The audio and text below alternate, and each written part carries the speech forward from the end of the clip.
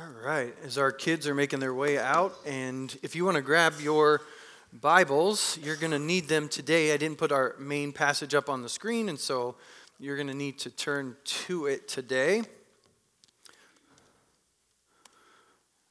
Amen. God is good. Amen? Yeah, that's right, Marv. He is. Today is our annual Ministry Sunday that we call it, and I have a sermon that I'm going to share with you here called Love God and Love Others. And we're going to look at two different stories from the life of Jesus that teach the same truth but actually solicit different responses. So Jesus basically teaches the same thing, but two different reactions to it. And so if you have your own Bible, you can use that. Mark chapter 12, Luke chapter 10. If you're going to use the Bibles there in the pew in front of you, you can just look at those page numbers and you can turn to those. And we're going to get there in just a moment. For those of you that are members and partners with us, in your mailboxes in the back, you should have gotten your annual ministry sheet. And so I'm going to encourage you to take that over these next couple weeks and to really look through it and to begin to see where God has you and where God wants to put you in the body in this next year. This is something, if you're not a member or partner here at Restoration Church, we'd encourage you to do that. As a member, you feel like this is where God's called you. This is where you attend services. This is the body He wants you to be a part of. Partners actually fill out an application. They want to take a step farther. They want to make a commitment to the body, maybe in the same way that you take a marriage vow. You enter into a covenant together with a group of people, and you commit to serve with them and to give with them and to make yourself available to them. And so that level is the level of partnership. And so every year we put out these sheets and allow you to kind of look at your life and where God has you in this season and where He wants you to serve in the body. Because we believe two things. One, we believe that God puts all of us in a body for a reason. Okay, and I'm going to show you a couple of scriptures here in a minute for that. But we also believe that every season of our lives is a little different. And sometimes when you got young kids, or sometimes when your job changes, or sometimes, maybe you just are stressed by an extra added burden in your life. And so there's a season of your life where you maybe can't serve as you did the last year. And so we recognize that. So we give you an opportunity every year to kind of evaluate what God's saying to you, where you are in life, what He maybe wants to stretch you in. God doesn't always ask us to sign up for a ministry that makes us feel good. Sometimes He puts us in a place that's going to stretch us because He knows that He wants to prepare us for something that's coming. And so for whatever reason, we want to make that available to you. You don't sign up for ministry and then you're in it until Jesus shows up. We give you the chance every year to kind of evaluate that. And not saying that, if something happens in the middle of the year, we do make allowance for you to be able to step aside when you need to. But we want to make it easier for everyone to be a part of that. And so the only thing that I believe we forgot on this list is child check-in. So if you want to serve in child check-in, just mark that on the sheet underneath either the Wednesday night or the Sunday True Fire.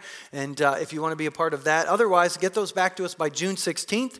And then we start putting them together for the fall. And our ministry year starts in August and runs through July. And so that's the amount of commitment that you're making. Even if you're currently in a ministry and you want to keep doing it, please mark that. Because again, we assume we just start over and give everyone a chance to reevaluate and decide where they want to be. And once we go through those, we'll get information back to you. Sometimes there's an application to fill out for a ministry or a background check that needs to be done. And so we'll make sure to get that to you sometime over these summer months. And so for those of you that maybe weren't aware or didn't believe me, this is what the scripture says. 1 Corinthians chapter 12, our bodies, physical bodies, the Apostle Paul is saying, have many parts, and God has put each part just where He wants it. All of you together are Christ's body, and each of you is a part of it. So in the same way that God put our physical bodies together and put each part where He wants it, He does the same spiritually. That's what the Apostle Paul's saying. So you may think that you chose Restoration Church, but God brought you here. And if you chose it because you like it or for some other reason, God was probably behind that too. And so he brought you here. He's got a purpose for you. Ephesians 4:16, he makes the whole body, this time now talking about the spiritual body, not the physical one, fit together perfectly. As each part does its own special work, it helps the other parts grow so that the whole body is healthy, growing, and full of love.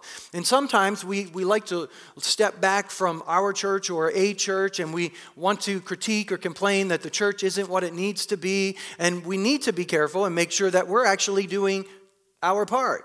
Because if the church isn't healthy, growing, and full of love, it may be on me, not on others. I know it's easier for us to make it on others instead of on ourselves, but the scripture actually says make sure you're doing it. And so the ministries that you sign up for, I recognize that this stuff is more cultural than biblical.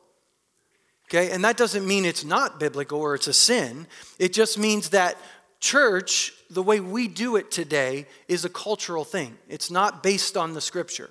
The day we meet, the programs we have, the room we are in, none of that is actually in the Bible. Do this, do this, do this.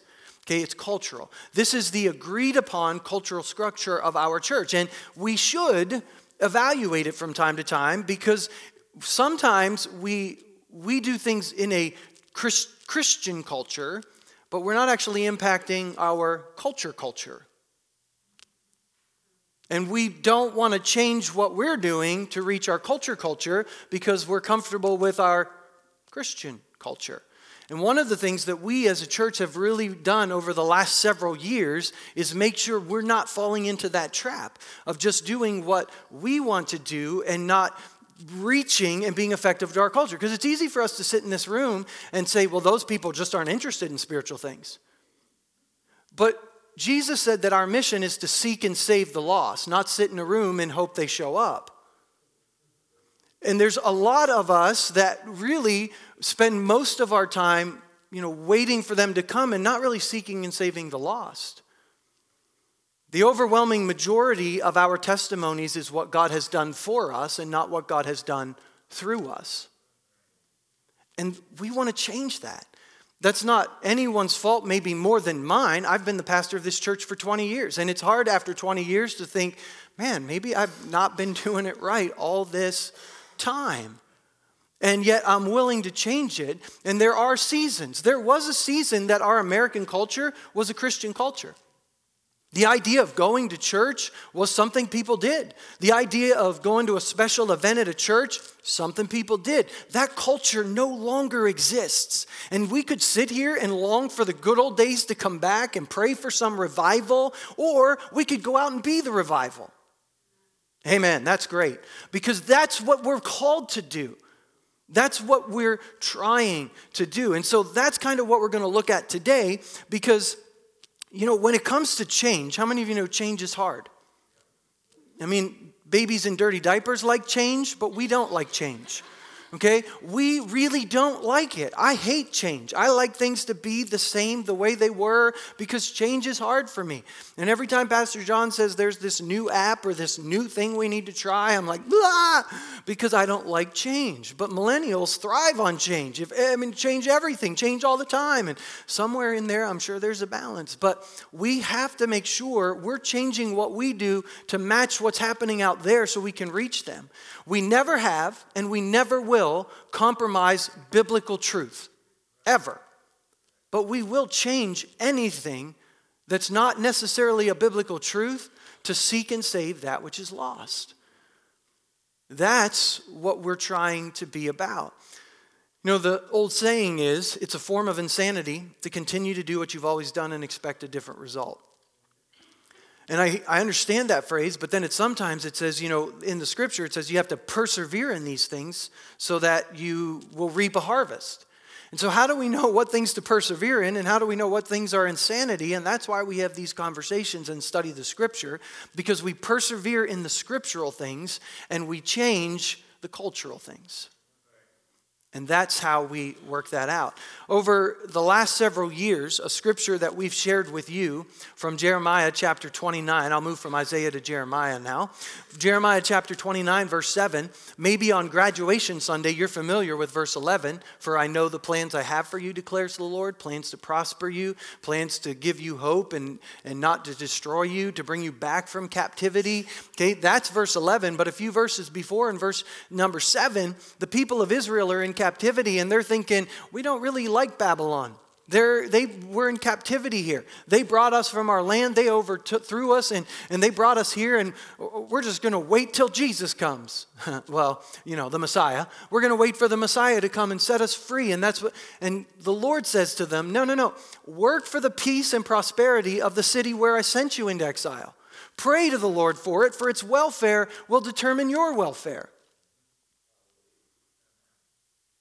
Now, if he commanded his people in captivity to do it, you and I who live in the city of Huron probably should do it too. Instead of just doing what's best for us, what's best for our city. And that's the thing that God put in our heart, working for the good of our city, wanting to bless our city, working for their welfare because our welfare is tied to it, physically and spiritually. And so the idea of today that we're going to wrestle with is, are we on the right track with that? Does that even make sense? And so we're going to look at these two stories from the life of Jesus again, and they are the idea of what's the most important thing. What's the thing that matters most? And that's what Jesus is wrestling with. And the first one, in Mark chapter 12, the context of this is that the religious leaders of Jesus' day, the Pharisees, the Sadducees, they're upset with Jesus right here. And the reason they're upset is because he told a story.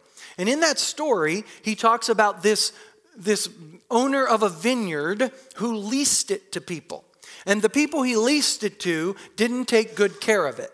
It's not that they didn't take good care of it, like they didn't water it and grow a crop, meaning they didn't do it the way he wanted it done. And so he would send people to them, like prophets, and he would send people to them to try to correct them. And what would happen was they would beat them up. They would abuse them. They would mistreat them. And then he said, finally, well, I'll send them my son. Surely they'll respect my son. And you know what they did to his son? They killed him. And so Jesus is telling this story, and the Pharisees and the Sadducees realize he's talking about us. And they don't like him because he's putting them in a bad light. Why would he do this? Jesus is putting them in a bad light. So they start asking him questions to try to trap him, because if they can trap him, they can get him put in prison, they can kill him, they can do whatever they want. So, hey, is it right to pay taxes? That was question one. Well, what about resurrection? Suppose this man is married, they don't have kids, and he dies, and then his brother then has to be obligated to marry the wife and try to have children for the son. He dies, and the next one, and they all die. Who's she going to be in the resurrection? And the stupid thing is, the Sadducees don't even believe in the resurrection. But they're asking Jesus this question about the resurrection. Wow. And then Jesus answers that one well too. And then we come to verse 28. Okay, verse 28, Matthew chapter 12, one of the teachers of the religious law was standing there listening to this debate. He realized that Jesus had answered well. So he asked, of all the commandments, which is the most important commandment? Now, from the context, we don't think that this man is trying to trap Jesus. We think he's seeing all this, and he's really genuinely asking Jesus this question. He seems to be culturally, and the way the structure of the Greek is, it seems like this man really wants the answer. He's asking Jesus, hey, when you boil this thing down, what's most important? What do we do? How do I please God? I mean, because remember, he's a teacher of the law. This is his job, to impart the law to people, and so he wants to do it better. At least that's what we're assuming is happening here in this passage. Then verse 29. So Jesus replied, the most important commandment is this. Listen, O Israel, the Lord our God is the one and only Lord. And you must love the Lord your God with all your heart, all your soul, all your mind, and all your strength. Verse 31, the second is equally important. Love your neighbor as yourself. No other commandment is greater than these. Now, technically, this isn't a commandment. This is the words that Moses spoke to the people of Israel in Deuteronomy chapter 6, verses 4 and 5, when he's rehashing to them the history of Israel. This becomes what is called the Shema in Greek, in Hebrew, in Jewish culture. That's what I'm looking for. In Jewish culture, it's the Shema. The Shema is a prayer that Jewish people would pray every single morning and every single night. They repeated this prayer. This is what they repeated, that the Lord your God is one, that you should love the Lord your God. And it goes on and it talks about talking about his ways as you get up and as you lie down. It's longer than that, but the first part of the prayer is this verse. Now, Mark adds the word mind to the Shema. Because the Shema is love the Lord your God with all your heart, all your soul, and all your strength. And we don't understand why Mark adds the word mind. Could be the audience that he's speaking to is not a Jewish audience he's writing this letter to, and so he adds the word mind for clarification for them in some way, because maybe soul doesn't cover it for that culture, and so he's trying to be more cultural. But it doesn't change the meaning. The meaning is still the same. You should love God with the totality of your being. That's the most important thing. And the word love, if you know the Greek language, if you've been in church at all, you understand that word love is the Greek word agape. And agape does not mean feeling. It does not mean affection. Don't have affection for God. Now, you can have affection for God, and you should, but that's not what agape is. That's phileo. That's I feel something towards God. Eros is the word. It's a sexual type of love. Okay? There's a Greek word that is an action word.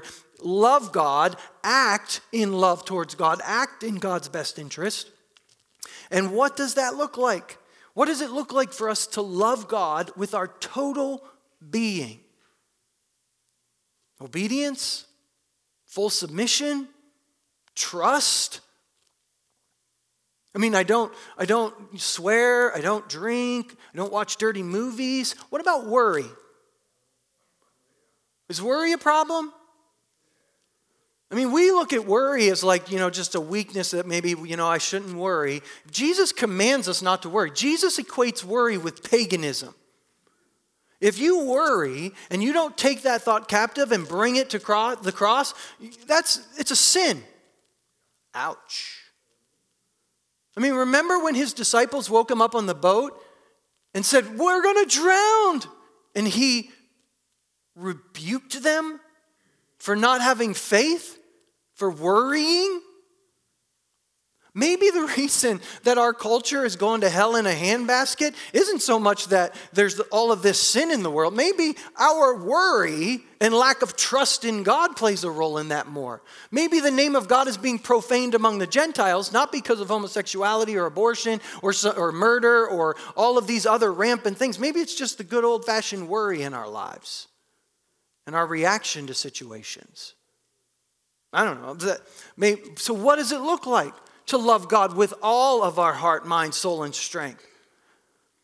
I don't know.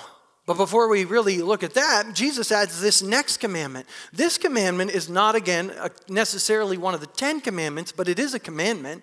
All throughout the book of Leviticus, this is repeated, to love your neighbor who is like yourself.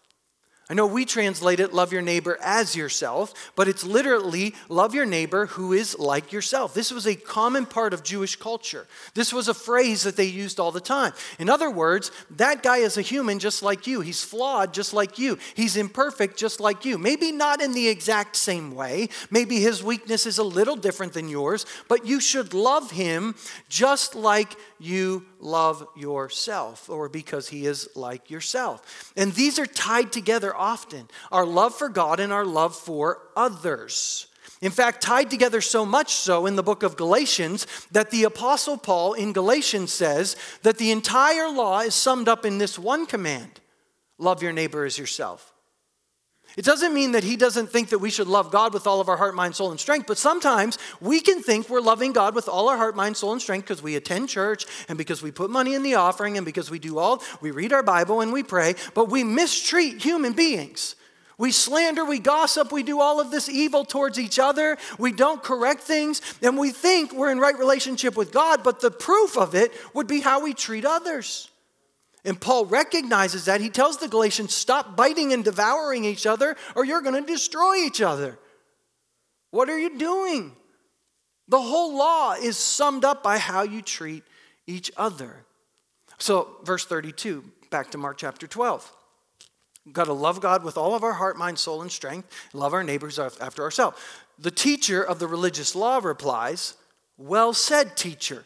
You have spoken the truth by saying there is only one God and no other. And I know it is important to love him with all my heart and all my understanding and all my strength, and to love my neighbor as myself. And he doesn't stop. He adds this. This is more important than to offer all the burnt offerings and sacrifices required in the law.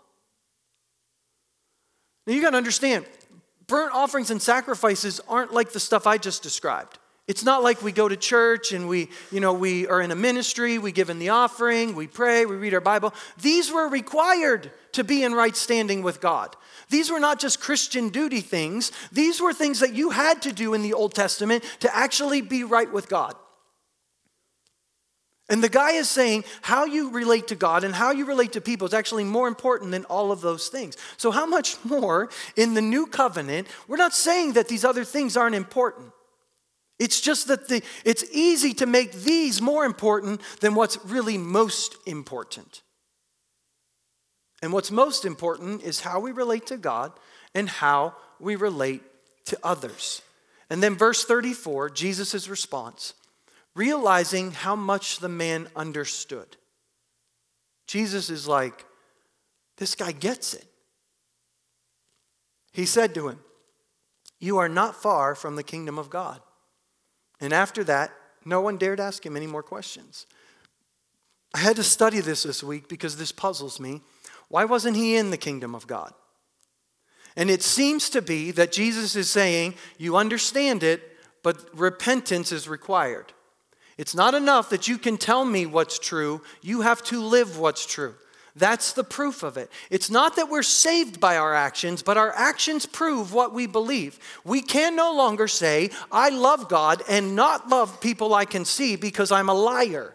That's what 1 John says.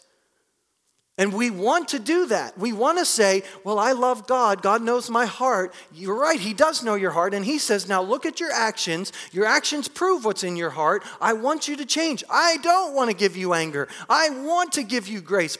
Don't make excuses for your behavior. Humble yourself before me. Jesus, recognizing that the guy got it, says, now put it into practice. You do it, and then you'll enter the kingdom. You're not far. So over in Luke chapter 10, okay, same kind of teaching. But let me give you the context here. Again, they're trying to trap Jesus with questions in Luke chapter 10. Asking some of the same ones, trying to trap him. But this time, the question about what's the greatest commandment is a trap. We know this guy is not asking it because he wants a right answer. He's trying to trap Jesus. So, Luke chapter 10, verse 25 there. One day, an expert in religious law stood up to test Jesus by asking him this question. Teacher, what should I do to inherit eternal life? Interesting. I mean, the other guy said, what's the greatest commandment? This guy's asking, what do I do to inherit eternal life? The other guy, what do I do to please God? What's the greatest commandment? This guy, how do I get eternal life? How do I please God? How do I get something? See the motivation right off the bat? How do I get something? And Jesus replies, what does the law of Moses say? By the way, Jesus was a master of answering a question with a question. We should be too. We often think we have to give people answers. Jesus didn't give people a lot of answers. He gave them a lot of questions. And so when people ask you a question, you could ask them a question back. It's totally appropriate. Jesus did it. So what does the law of Moses say? How do you read it? The man answered, you must love the Lord your God with all your heart, all your soul, all your strength. And he adds again, and all your mind. And love your neighbor as yourself. So that's the teacher of the law answering, right, Jesus told him. Do this and you will live. Same response from Jesus. This is true. You do this and you will inherit eternal life. You have to do it. It's not just understand it. You do it. You put it into practice and you're actually proving your faith by what you do. The man gives the right answer. I mean, this is really good almost, because then we look at verse 29. The man wanted to justify his actions. So again, he's looking for what I can get. Now he's trying to justify his actions. So he asks Jesus, who is my neighbor? Who do I have to love? That's a good question. And when you put these two parables, these two stories side by side, they're not parables, they're real life events. So you put them side by side, and you look at the guy who is close to the kingdom. And then you read this one and you find a guy who's looking for a loophole. How do I still do what I want to do and yet get into heaven? So verse 30, Jesus replied with a story. A Jewish man was traveling from Jerusalem down to Jericho, a road that was notorious for robbers, and he's attacked by bandits. They stripped him of his clothes, beat him up, left him half dead beside the road. By chance, I love that word, by chance, oh, what luck, a priest came along. A priest, you know, the pastoral staff, or if you really believe the New Testament, we're the priesthood of believers, so it's all believers. So a good, strong, evangelical Christian happened to come by right as this man was in the ditch. Hallelujah.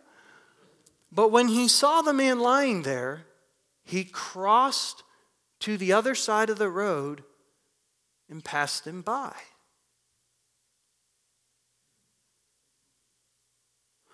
Verse 32, a temple assistant, or a Levite in your translation. I mean, these weren't the priests now. These were the tribe of Levi who assisted at the temple. Walked over, looked at him lying there, but he also passed by on the other side. I mean, maybe they were late for their temple worship. I mean, we don't want to be too hard on these guys. Maybe they were late for church. They didn't have time to stop because, we got to get to church on time. And those sacrifices are more important. And other people depend on the priest being there, so he's got to get there. And you and I kind of do that same thing where we tend to rationalize whether that person who's in need, if whether or not we should help them. I mean, we see people in need all the time, but we wonder, did they get in that mess themselves? If I help them, maybe I should give them tough love. And really, sometimes tough love is a cover-up for selfishness. I really don't want to get involved. They made their mess. Why should I give my hard-earned money to get them out of a mess that they made? And wanting to justify ourselves, we look for those same loopholes. It's really quiet here today. You're processing this great story by Jesus. Verse 33, then a despised Samaritan came along. When he saw the man, he felt compassion for him. Going over to him, the Samaritan soothed his wounds with olive oil and wine and bandaged them. Then he put the man on his own donkey and took him to an inn where he took care of him. The next day he handed the innkeeper 2 silver coins, or 2 denarii. A denarius is equivalent to a laborer's full wage, a day's wage. So he gives the innkeeper 2 days' wage and says, take care of this man. If his bill runs higher, I'll pay you the next time I'm here. Could you turn off the television? Make sure he doesn't order any movies? Could you turn off room service? Could you take the minibar out? I mean, if his bill runs higher, put some parameters on this thing. It's interesting that Jesus chose a Samaritan. If you don't know about the Samaritans, these are the people that were left in Jerusalem, or in the land of Israel during the captivity, and they intermarried with people who were not Jewish, which under the Old Testament was huge no-no. Because not only did we not mix culturally, but we were not to mix religiously or with pagans because they would lead them astray. This was an absolute no-no. These people were despised. These people were sinners, basically. The Jews were like, they're contaminated. We don't want anything to do with them. And Jesus makes them the hero of the story. For us, it's the people who go to church, but they don't live it out right. You know, the people who haven't put it together like you and I have. I mean, they're still living with their boyfriend. They're still remember the Samaritan woman? I mean, she had how many husbands, and she was living with a guy she's a Samaritan. One chapter earlier, the disciples are gathered around, and the Samaritans reject Jesus. They don't want anything to do with Jesus. And you know what they want to do? Let's call down fire on them. And Jesus is like, dude, what is wrong with you? Do you even know who I am? I'm not here to call down fire on people. It's not an accident that Jesus makes the Samaritan the hero of this story. He has just irritated everyone, including his disciples who are thinking about that incident with the fire right now. And then Jesus asked this question. Which of these three would you say was a neighbor to the man who was attacked by bandits? And the man replied, the one who showed mercy. That's what he did. I mean, he already knows that he's been like, ugh. The one who showed him mercy. Mercy is another word for compassion, by the way. In the Greek, mercy, compassion, translated different ways in different contexts. The one who showed him compassion. Now, Jesus said, yeah, go and do the same. Go and do the same for every other human being that you see in need. See, compassion in our lives doesn't develop in a worship service. It doesn't develop in our prayer time. It doesn't develop at an altar, you know, when we have compassionate people come and lay their hands on us and impart compassion to us. Do you know where compassion develops? When we see a person in need and we don't pass by on the other side, we actually get involved and we meet the need. That's where compassion develops. Now, compassion is placed in us by the grace of God at salvation, but it doesn't grow and develop in a Bible study. It grows and develops as you and I rub shoulders with people in need. And Jesus is telling this story about a marginal Christian who is actually doing a better job at pleasing God, honoring God, understands the kingdom of God far better than the people who are going to church every Sunday, paying their tithe, going through the Bible every year, doing all of the religious stuff. That marginal Christian gets it better. That's not an excuse to live however. It's not an excuse to say, well, you know, see, it doesn't matter what I do with my life. No, it's a warning to those of us who think we've got it all together. That we need to start rubbing shoulders with people that are in need. It's a warning that there's a danger for the church to start looking at our city from the 30,000-foot view.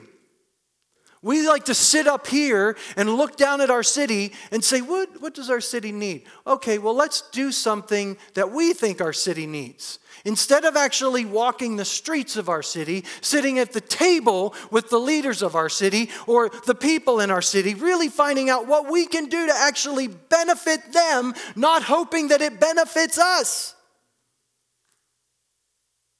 That's what Jesus is trying to talk about. There's a quote by a man by the name of Steve Donaldson.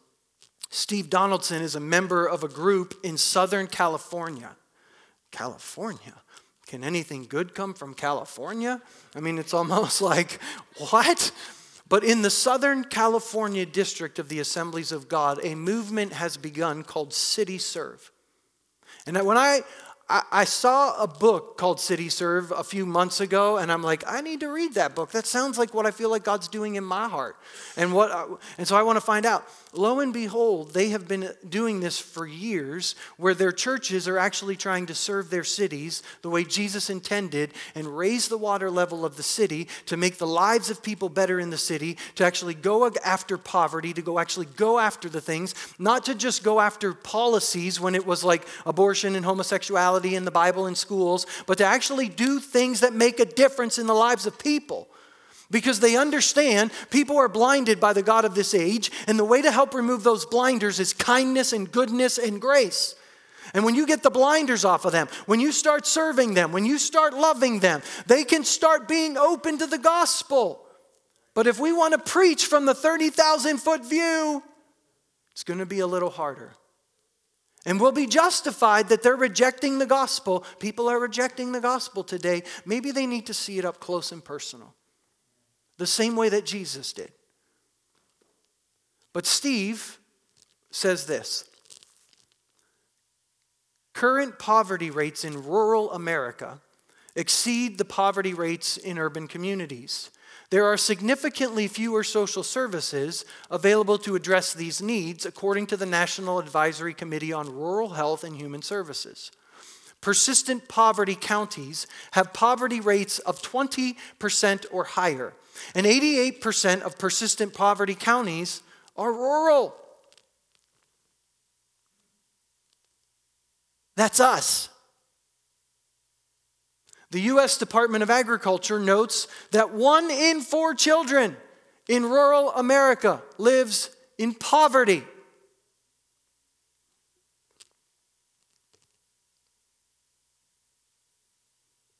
That's just not okay. And rural areas have more single guardian households than urban areas.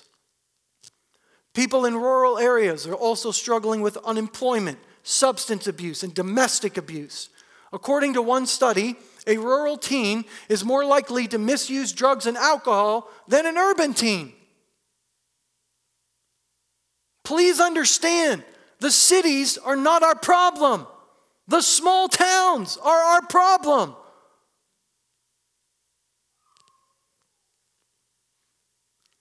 Pew Research Center declared drug abuse to be the leading problem in rural America.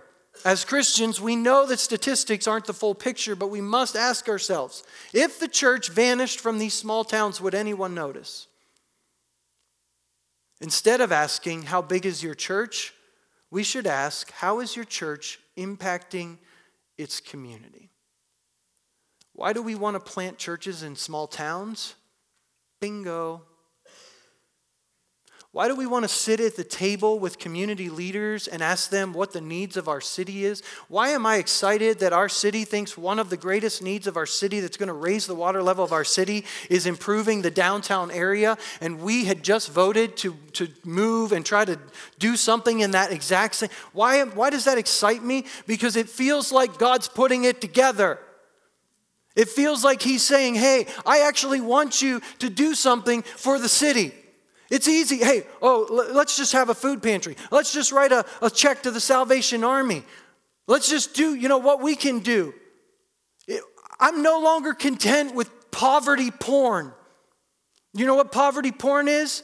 Poverty porn is where you and I visit the reservations, or we visit Honduras, or we visit Myanmar or Africa, and we take pictures of ourselves with starving children on the other side of the world, and we do things to help them. And can I tell you that 1 week in that place actually does more for you than it does for them?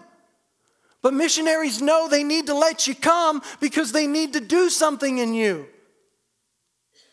And so we go there and we have these pictures on our fridge of these kids in another country that we've never met. We're supporting them and it makes us feel good, and there's nothing wrong with that. But in the meantime, you and I are walking by on the other side of the street while people are in the ditch.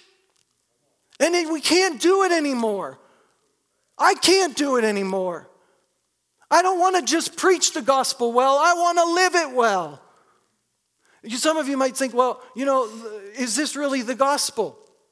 Yeah, Luke chapter 14, verse 13. When you give a banquet, invite the poor, the crippled, the lame, and the blind.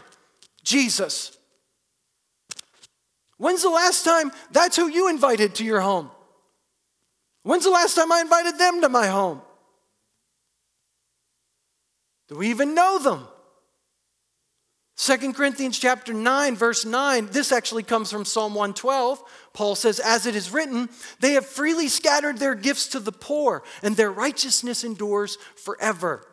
Jeremiah chapter 22, verse 16, he defended the cause of the poor and the needy, and so all went well. Is that not what it means to know me, declares the Lord? The poor and needy, that's what it means to know him. James chapter 3, or James chapter 2. Listen, brothers and sisters, has God not chosen those who are poor in the eyes of the world to be rich in faith and to inherit the kingdom he promised to those who love him? But you've dishonored the poor. Is it not the rich who are exploiting you? Are they not the ones who are dragging you into court? Are they not the ones who are blaspheming the noble name of him to whom you belong?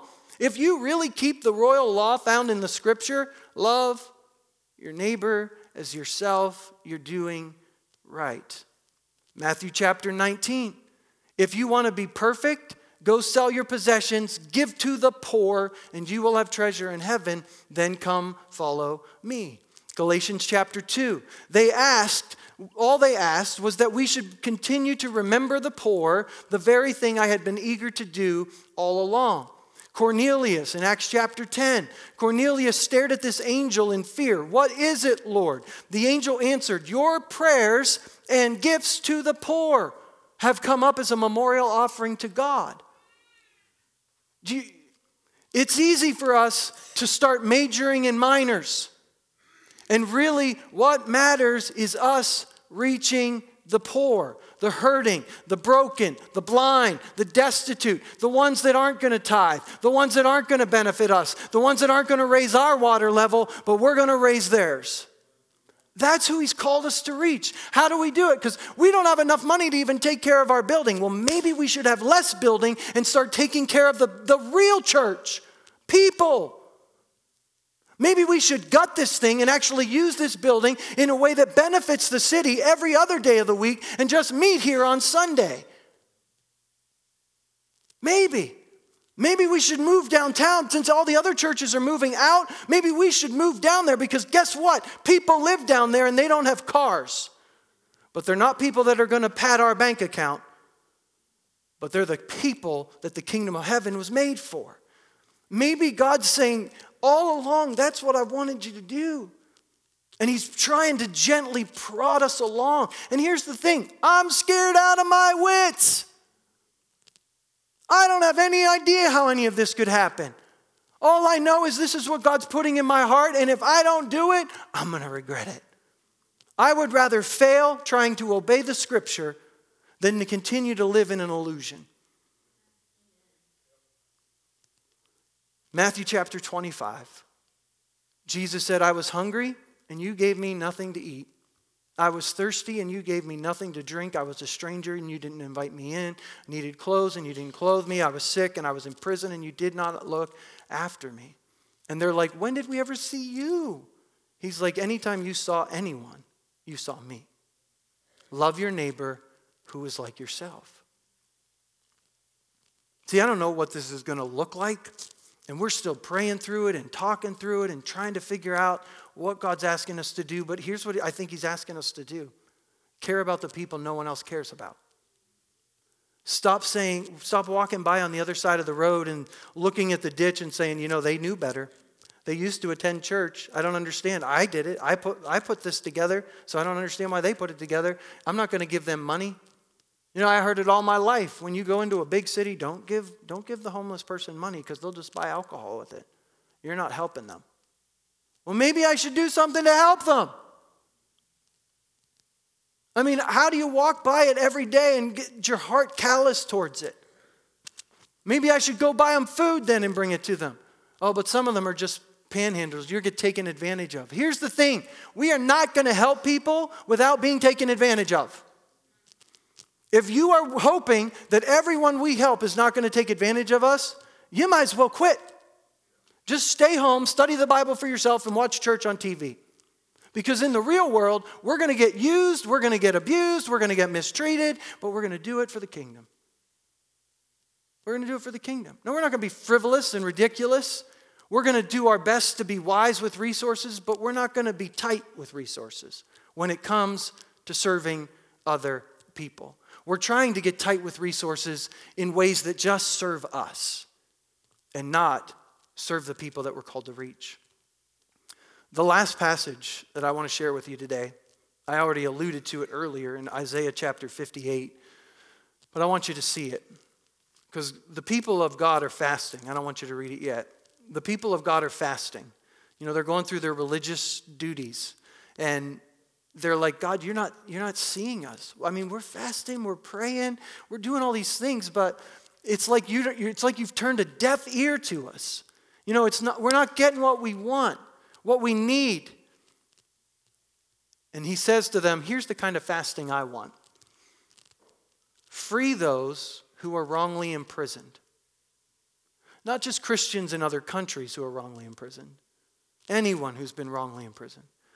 Lighten the burden of those who work for you. Let the oppressed go free. Remove the chains that bind people. Share your food with the hungry. Give shelter to the homeless. Give clothes to those who need them. Do not hide from relatives who need your help. You know, see them coming down duck in the aisle when they're walking down the aisle towards you at Coborn's, and you're like, oh no, there's that guy again. Check the caller ID. Oh, what do they want again? Are they ever going to get their life straightened out? Not if you don't step in. You don't understand, Pastor. I've stepped in 100 times. 70 times 7. You got a ways to go. Trust me. I know. I've got relatives too. I am a relative too. I'm probably one of those relatives that people see my caller ID and they don't answer. And by the way, you are too. I know we don't think we are, but we are because we're people. Then, listen to this. Then your salvation will come like the dawn. When you actually start doing the kingdom outside the walls of the building, then your salvation will come like the dawn. Your wounds will quickly heal. Your godliness will lead you forward, and the glory of the Lord will protect you from behind. Then you will call, and the Lord will answer, yes, I am here. He will quickly reply. Remove the heavy yoke of oppression. Stop pointing your finger and spreading vicious rumors. Feed the hungry. Help those in trouble. Then your light will shine out from darkness, and the darkness around you will be as bright as noon. Oh, our world is so dark. Then let's start shining like bright noon light. The Lord will guide you continually, giving you water when you are dry, restoring your strength. You will be like a well-watered garden, like an ever-flowing spring. Some of you will rebuild the deserted ruins of your cities. You will be known as a rebuilder of walls and a restorer of homes. I kind of want to be known like that. And here's the thing, count the cost, because that's a huge undertaking. It'd be way easier to just try to figure out how to hunker down here till Jesus comes and, just try to witness to a few people in my life and maybe invite a person or two to church with me and, just try to keep on keeping on till Jesus comes. I don't know. I want the light of the city of Huron to shine so bright. Why do we do Royal Family Kids Camp? Why do we minister to kids that are broken? Why do we let them mistreat us all week long and don't discipline them the way we should? Because they don't even know how to process what's happened to them. Their brains can't even process what's going on. And so we understand what's happening. And some of us have a lot of empathy and compassion for them. It's just the adults we don't have the same empathy and compassion for. We need it. When James told the church, you don't get what you need because you don't ask God. Or when you ask him, you ask with wrong motives so that you can spend it on yourself. Most of our prayer requests are, heal me, do this for me, me, me, and again, the scripture says, bring your requests to God, cast your anxiety on him. I know it does, and I'm going to keep doing it for me. But maybe my healing is attached to me saying, God, do this in them. Laying hands on them. When's the last time you laid hands on a coworker? The last time you laid hands on someone at the store? The last time you laid and said, God, come, minister to them right now. Maybe our healing is attached to that. When's the last time you gave someone money as they stood there and told you their story of how everything has fallen apart in their family, and you took $20 or $100 out of your wallet and said, here. And you didn't sit there and judge them and think, well, if you would follow Dave Ramsey, you wouldn't be in that situation. I mean, maybe our healing is attached to that. This isn't about, if I give, then I'm going to get something from God. This is about understanding the heart of God. And this is how he treated us. Everything we're thinking about that other person, God could have totally been justified thinking about us. But he didn't. He demonstrated love for us. And this is the kind of church that's going to stick out like a sore thumb. Just yesterday, I had a guy talk to me about our church and the changes, and he looked at me and he said, so what's the vision? And I found how easy it was for this to just come out. And I keep articulating it. But here's the thing. I'm not far from the kingdom because I understand it. But if I want to enter the kingdom, I really got to start doing it. And as a church, we're not far from the kingdom. We're getting it. We understand it. But until we actually start doing it, we're not entering the kingdom. So we're going to keep pulling up chairs to the table with city leaders and committees that meet throughout the city and our superintendent and our school board. And we're going to keep finding ways that we can help them and serve them and raise the water level for people in our community so that when we preach the gospel, they're able to hear it. So that when we preach the gospel, they realize we're not in it for just what's for us. We're in it for them because we've already demonstrated it. I heard a story this week about a church in Oklahoma, large church, Assembly of God church, a pastor was having lunch with his staff, and the mayor of his city just happened to be in the room. And when the lunch was over, the mayor asked if he could visit with him. And he said, sure. And the mayor went on to tell him that his church didn't have a good reputation in the community. Of course, the pastor is shocked. I don't understand. We serve the community. We do all these things for the community. And the mayor said, yeah, you do. You do things for us, but you really never do things with us. You're the largest church, the largest organization in our city, and we feel like you're not a part of us. See, it's not about compromising biblical truth. I know this pastor, I know his doctrine, because he shifted at that moment, and he realized we need to be doing stuff with them, not just for them. They haven't compromised their biblical integrity at all. But you know what they have seen? An influx of souls. And a city who now recognizes they're in it with us. That's the call that we're asking for. So as you fill out this ministry form, it's not just about, what I can do. Because here's the thing.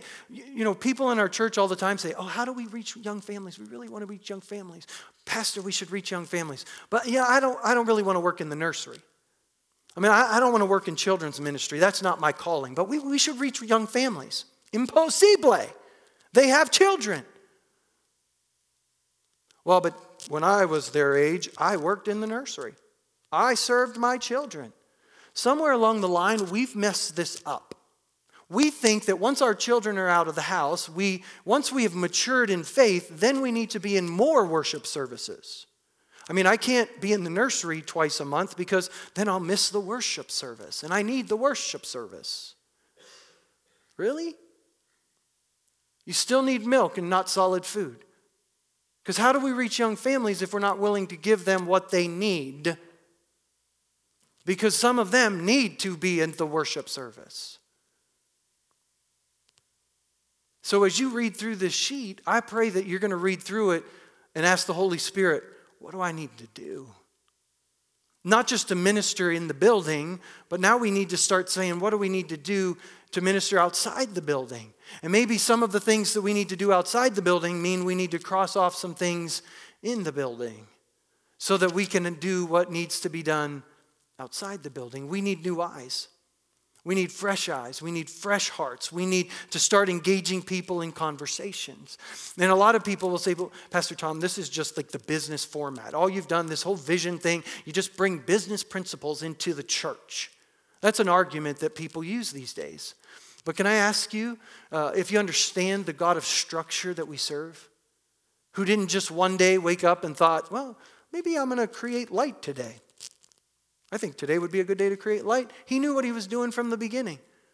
And he created order in creation all the way through. And then he gave Moses a tabernacle on the mountain, and he said, be careful to do everything according to the pattern I gave you. I mean, he's telling him how many buttonholes and how much stitching and what color cloth. And he's a God of structure, and he's a God of order. He's a God of design. And when he's going to feed 5,000 people, he says, have the people sit in groups of this many. I mean, why not just say have them sit in groups? Why does it matter what number of people are in the group that they need to sit down? Maybe he is a God of order. Maybe these aren't business principles. Maybe business people are actually doing biblical principles.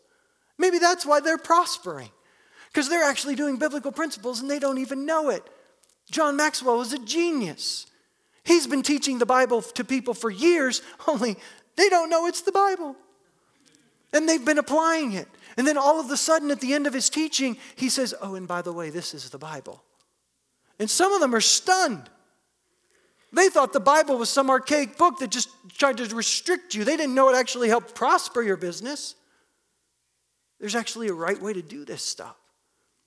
See, the church has to be ready to reach the culture we live in. And some of us have no idea what our culture's like because we're too busy looking at it from the 30,000-foot view. And you and I need to come down here. We don't need to do what they're doing, but we need to be where they are. I want you to stand with me. It's 11:30.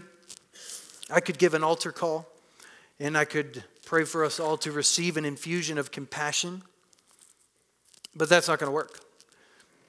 And so what I've tried to do today, the best I know how, is to articulate the vision God has put in our hearts as leaders for our church and for our city. And my prayer is that when you walk out these doors, that you will never be the same again. That you're going to start noticing people in ditches where you used to just walk by on the other side. And I pray that some days you're just going to be sitting at your desk and you're going to be in tears and you don't even understand why your heart is breaking. I had one of the greatest comments I could have gotten recently. Someone said, I'm on a plane and I'm reading the last chapter in the book Unoffendable and tears are streaming down my face and I feel like a fool. Good. Because I've been there. I read the book by Kay Warren, Dangerous Surrender, where she talks about how God broke her heart for the children in Africa who were dying of AIDS and how she could no longer sit by and do nothing while they passed away. And how she had to step into the fight.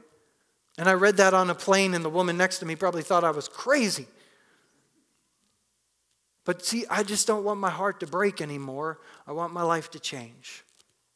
I need my heart to keep breaking or my life will never change. So that's my prayer for us today. And so, Father, here we are right now. Every single one of us in this room, every member, every partner of Restoration Church. We've read your word today. We see it. We hear it. The heart you have for people. The heart you have for the broken, the poor, the blind, the needy, the lame, those that can't help themselves. And God, we want your heart. Today we repent for every time we've walked by on the other side of the road. For every time we've tried to justify ourselves or find that loophole so we don't have to serve that person that we really don't want to serve or that person we really don't want to go to. Holy Spirit, begin to break our hearts like never before. Don't let us live the same. We don't want to live the same. We don't want to live the same anymore. We don't want to live the same anymore. Help us to see the things that we haven't been seeing. Help us to hear the things that we haven't been hearing. When we're in a conversation with our coworkers, help us not to be fixated on the 4-letter words, but help us to be fixated on the pain in their hearts. Help us to look beyond the things that cause us offense and to begin to start seeing the needs in their lives and how we can be a part of raising the water level in their life.